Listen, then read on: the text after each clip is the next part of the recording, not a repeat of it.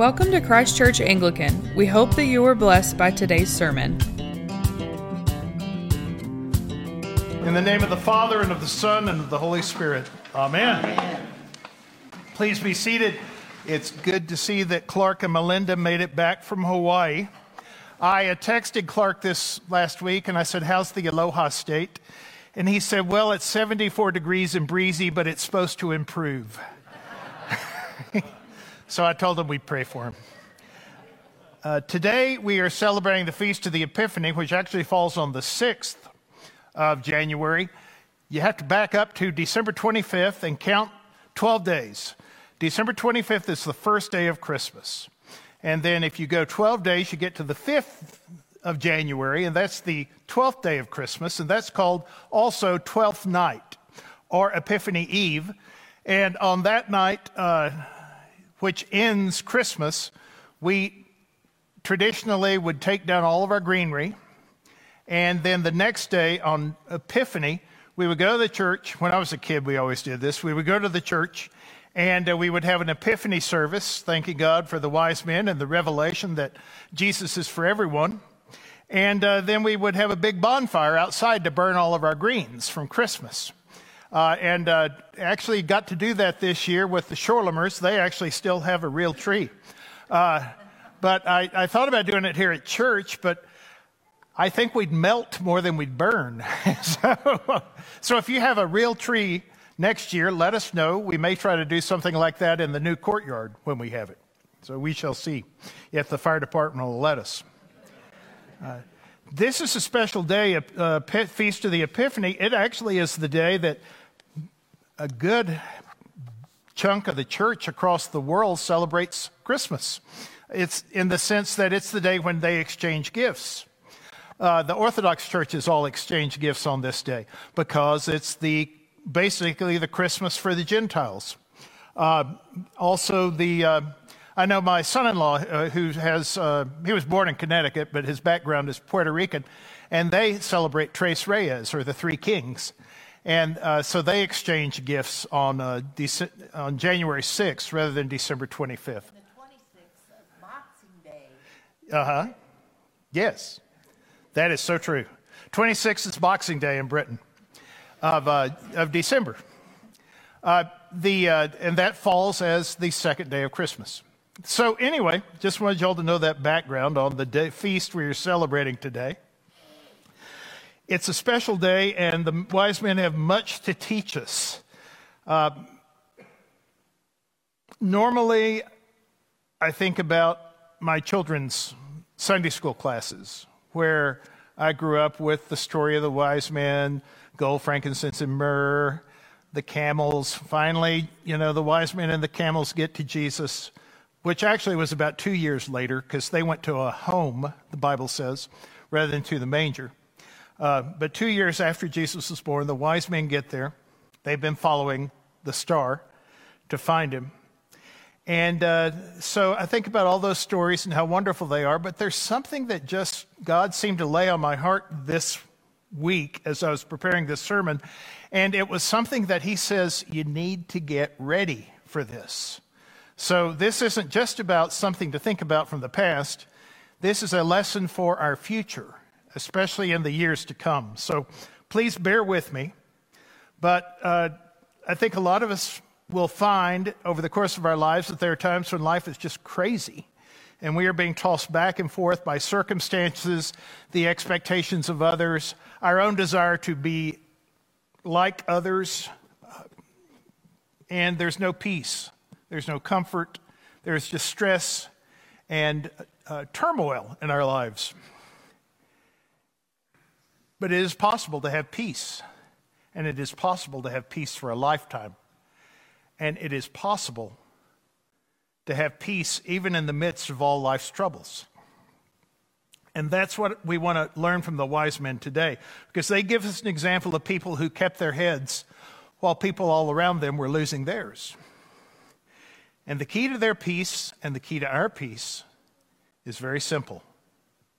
They were God's men who followed Jesus Christ. I hope today, as we discuss this, we can all examine our hearts and minds and explore whose we are. Whose man are you? Now, I understand that in new inclusive language, I need to say whose man and whose woman, but I'm going to get tired of that over the course of this whole sermon. So let me assure you of this, that I am using traditional inclusive language, which man meant male and female, as in the book of Genesis. So just so you know, I'm referring to male and female here when I say whose man are you, in the same way that the day will come when you are the bride of Christ and so am I. And so you get back later. You get even when all of us men are the bride of Christ. But the question is, whose man are you? Today's gospel reading is a fantastic account. It has dramatic moments and intimate moments. It has mystery and celebration. There is the threat of real danger by the hands of evil men, and supernatural intervention from God who guides those who listen and follow him. And at the heart of all this drama, as in the eye of a hurricane, there is the simple, peaceful, and moving story of men reaching out to God and God reaching out to men. And a hurricane is actually a good analogy for life and the choices we make.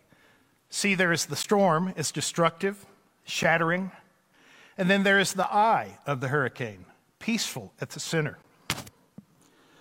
The Christian walk can be seen as living in the eye of the hurricane. When you are in the center of God's will, you have a sense of peace and confidence, even as storms rage around you. When you wander from God's will, you're going to walk into the storms of life where you are tossed about by circumstances and tragedy and the fear of man. Okay? The wise men can teach us how to live in the eye of the hurricane. There's no point in praying, Lord, take away the hurricane. But Jesus came to give us peace at the center of it.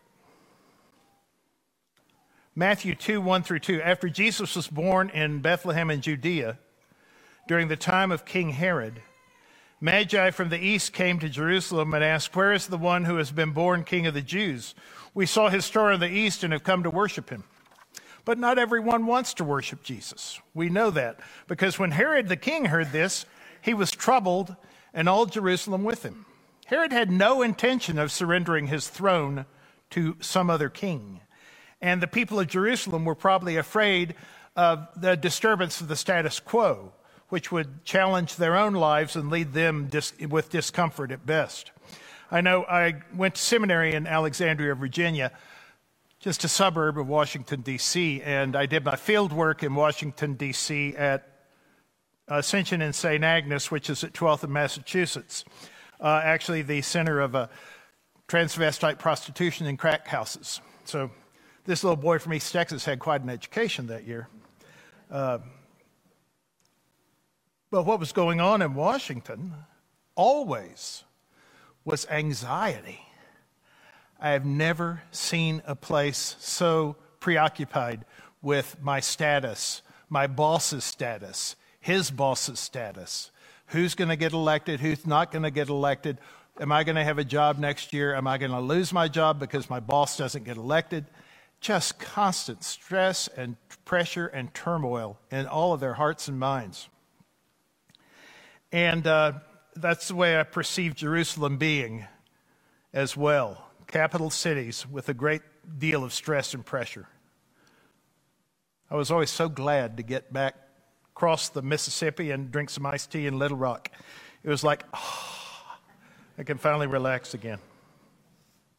But what's happening here, what Matthew is pointing out, is that God's plans are going to happen regardless of how we feel about them. Okay? Look at what's happening in this story. God's purposes are being worked out in spite of how people respond to them. How Herod feels about it really doesn't matter. How the people of Jerusalem feel about it really doesn't matter. God is working his purpose out. None of them can stop the hurricane. They can only struggle against it or move to the center of it. They can only fight God or they can align themselves with God. And this is still true today. God is in charge. His will is going to be done. That doesn't mean everything that's going on today is going to be about God's will, but it does mean that in the midst of that, God's purpose will not be thwarted by anyone's disobedience. The question Matthew frames for the wise men and Herod also addresses us. Will we stand in opposition to God, or will we align ourselves with God's plans? Will we stand in the eye of the hurricane in God's will, or will we step outside of God's will into the storm? And you know, the thing is, you don't have to even move. Your goal is to stay with Jesus when he moves, because that hurricane moves and the eye moves. So you have to be willing to walk with Jesus. Because if you stop walking with him, the eye is going to pass you by, and you're going to be back in the middle of the storm. Will we stand in God's will, or will we allow the storm to catch us up? Where do your loyalties lie? Are you for God, or are you for the world? Don't fool yourself into thinking you can be a little of both. Jesus told us we can't serve two masters. I'm sure the chief priests and the scribes thought they could. And it's interesting that the wise men were willing to make great sacrifice to travel, to follow the star, to find Jesus. And when they get to Jerusalem, people who were 10 miles down the road from Bethlehem can't be bothered to say, hey, I want to come see the king too. I want to come worship the king. I think there were two reasons for that. First, they weren't God's men. They were Herod's men. Their loyalties were already confirmed. Second, they had religion, but they didn't have faith. They knew all the rituals of the temple, but they didn't know God. These are the heirs of Abraham and Moses and David. David, who wrote the most beautiful songs to God. Abraham and Moses, who walked with God. These are men who had incredible, intimate, lifetime experiences with the Lord. And their successors had squandered their inheritance. And there was nothing left but empty ritual. An empty ritual does not help in a storm. In contrast, and even without understanding it all, the wise men wanted whatever God was willing to give them. So, let's say you are a man of God. What are you going to look like?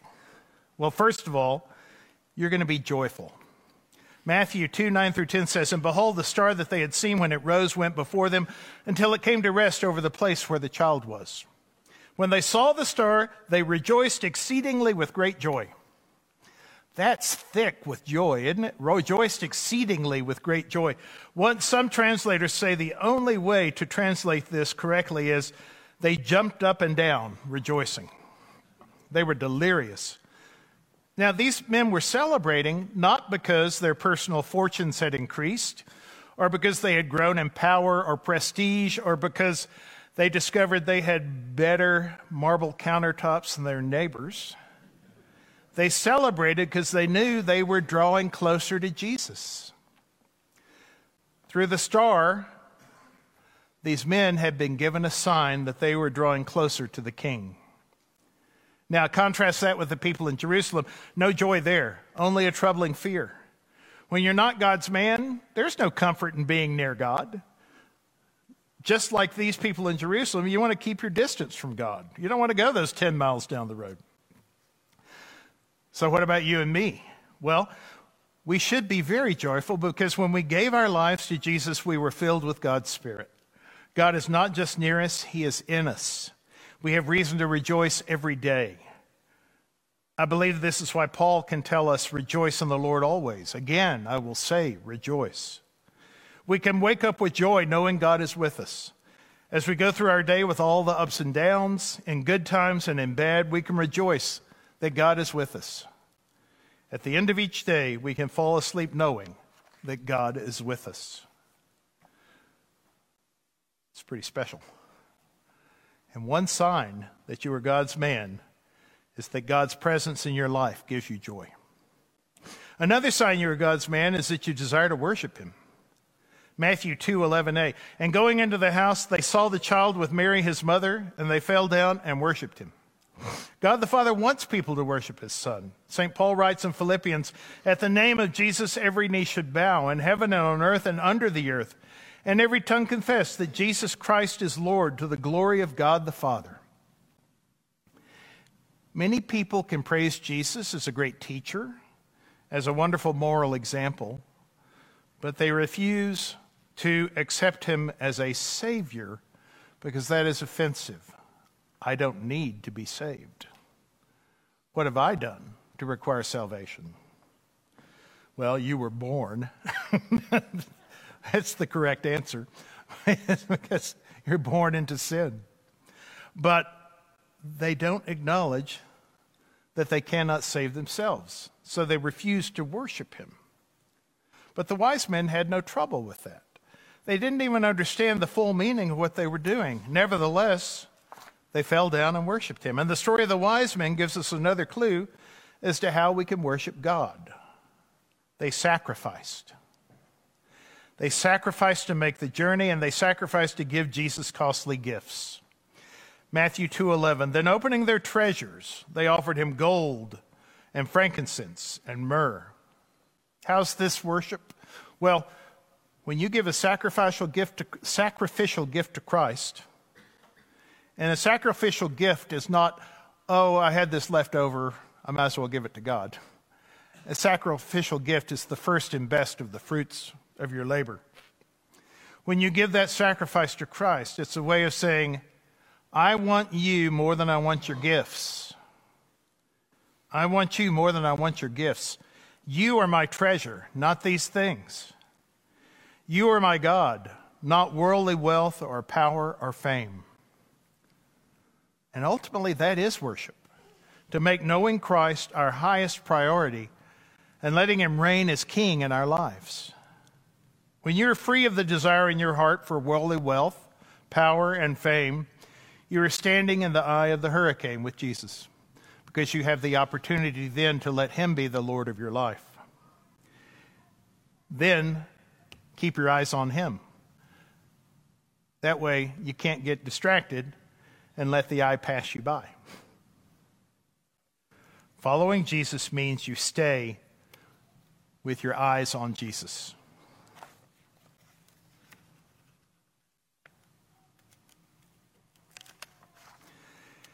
Now, there's one more example from the wise men. They could have caught up in pleasing the people in Jerusalem, pleasing Herod. It's always nice to have the king on your side. And returned to the palace where they could have stepped right into the storm. But they didn't. They listened to God, they followed and responded to his warning. And in doing so, they remained in a place of joy and worship, even as the turmoil swirled around them. In some ways, they had created the hurricane. Their very presence and the message they brought with them caused Jerusalem to be troubled and this hurricane to start forming. But they didn't come to start a hurricane. That was Jesus' doing. They came to be God's man following Christ. So, it's not always easy, but it's so simple. And we tend to make it complicated. But to stay in the eye of the hurricane, regardless of where it is moving, we stay in the will of God. And to stay in the will of God is to place him above everything else in this world. It is to love the Creator more than we love his creation. It is to rejoice in him more than we rejoice in his gifts. It is to put our trust in him rather than in this world or the things of this world. And I do believe the next couple of decades, it's been pressed upon me, we got to learn how to do this. We have to learn how to live in the eye of the hurricane. Because there is no neutral territory. We are either in the hurricane or in the eye. And I want to close with this passage that on the surface has nothing to do with Epiphany, but in truth, everything to do with what I think Jesus wants us to learn from the wise men. He tells us in John 16:33, I have said these things to you that in me you may have peace. In the world you will have tribulation, but take heart, I have overcome the world. The wise men teach us that this life is like a hurricane, but when you live in Christ, when you are God's man, you are standing with the one who has overcome the world. What about you? Whose man are you? This is a decision that matters. It matters greatly. Thanks for tuning in. For more information, feel free to visit us online at ccanglican.com. We hope you will join us again soon.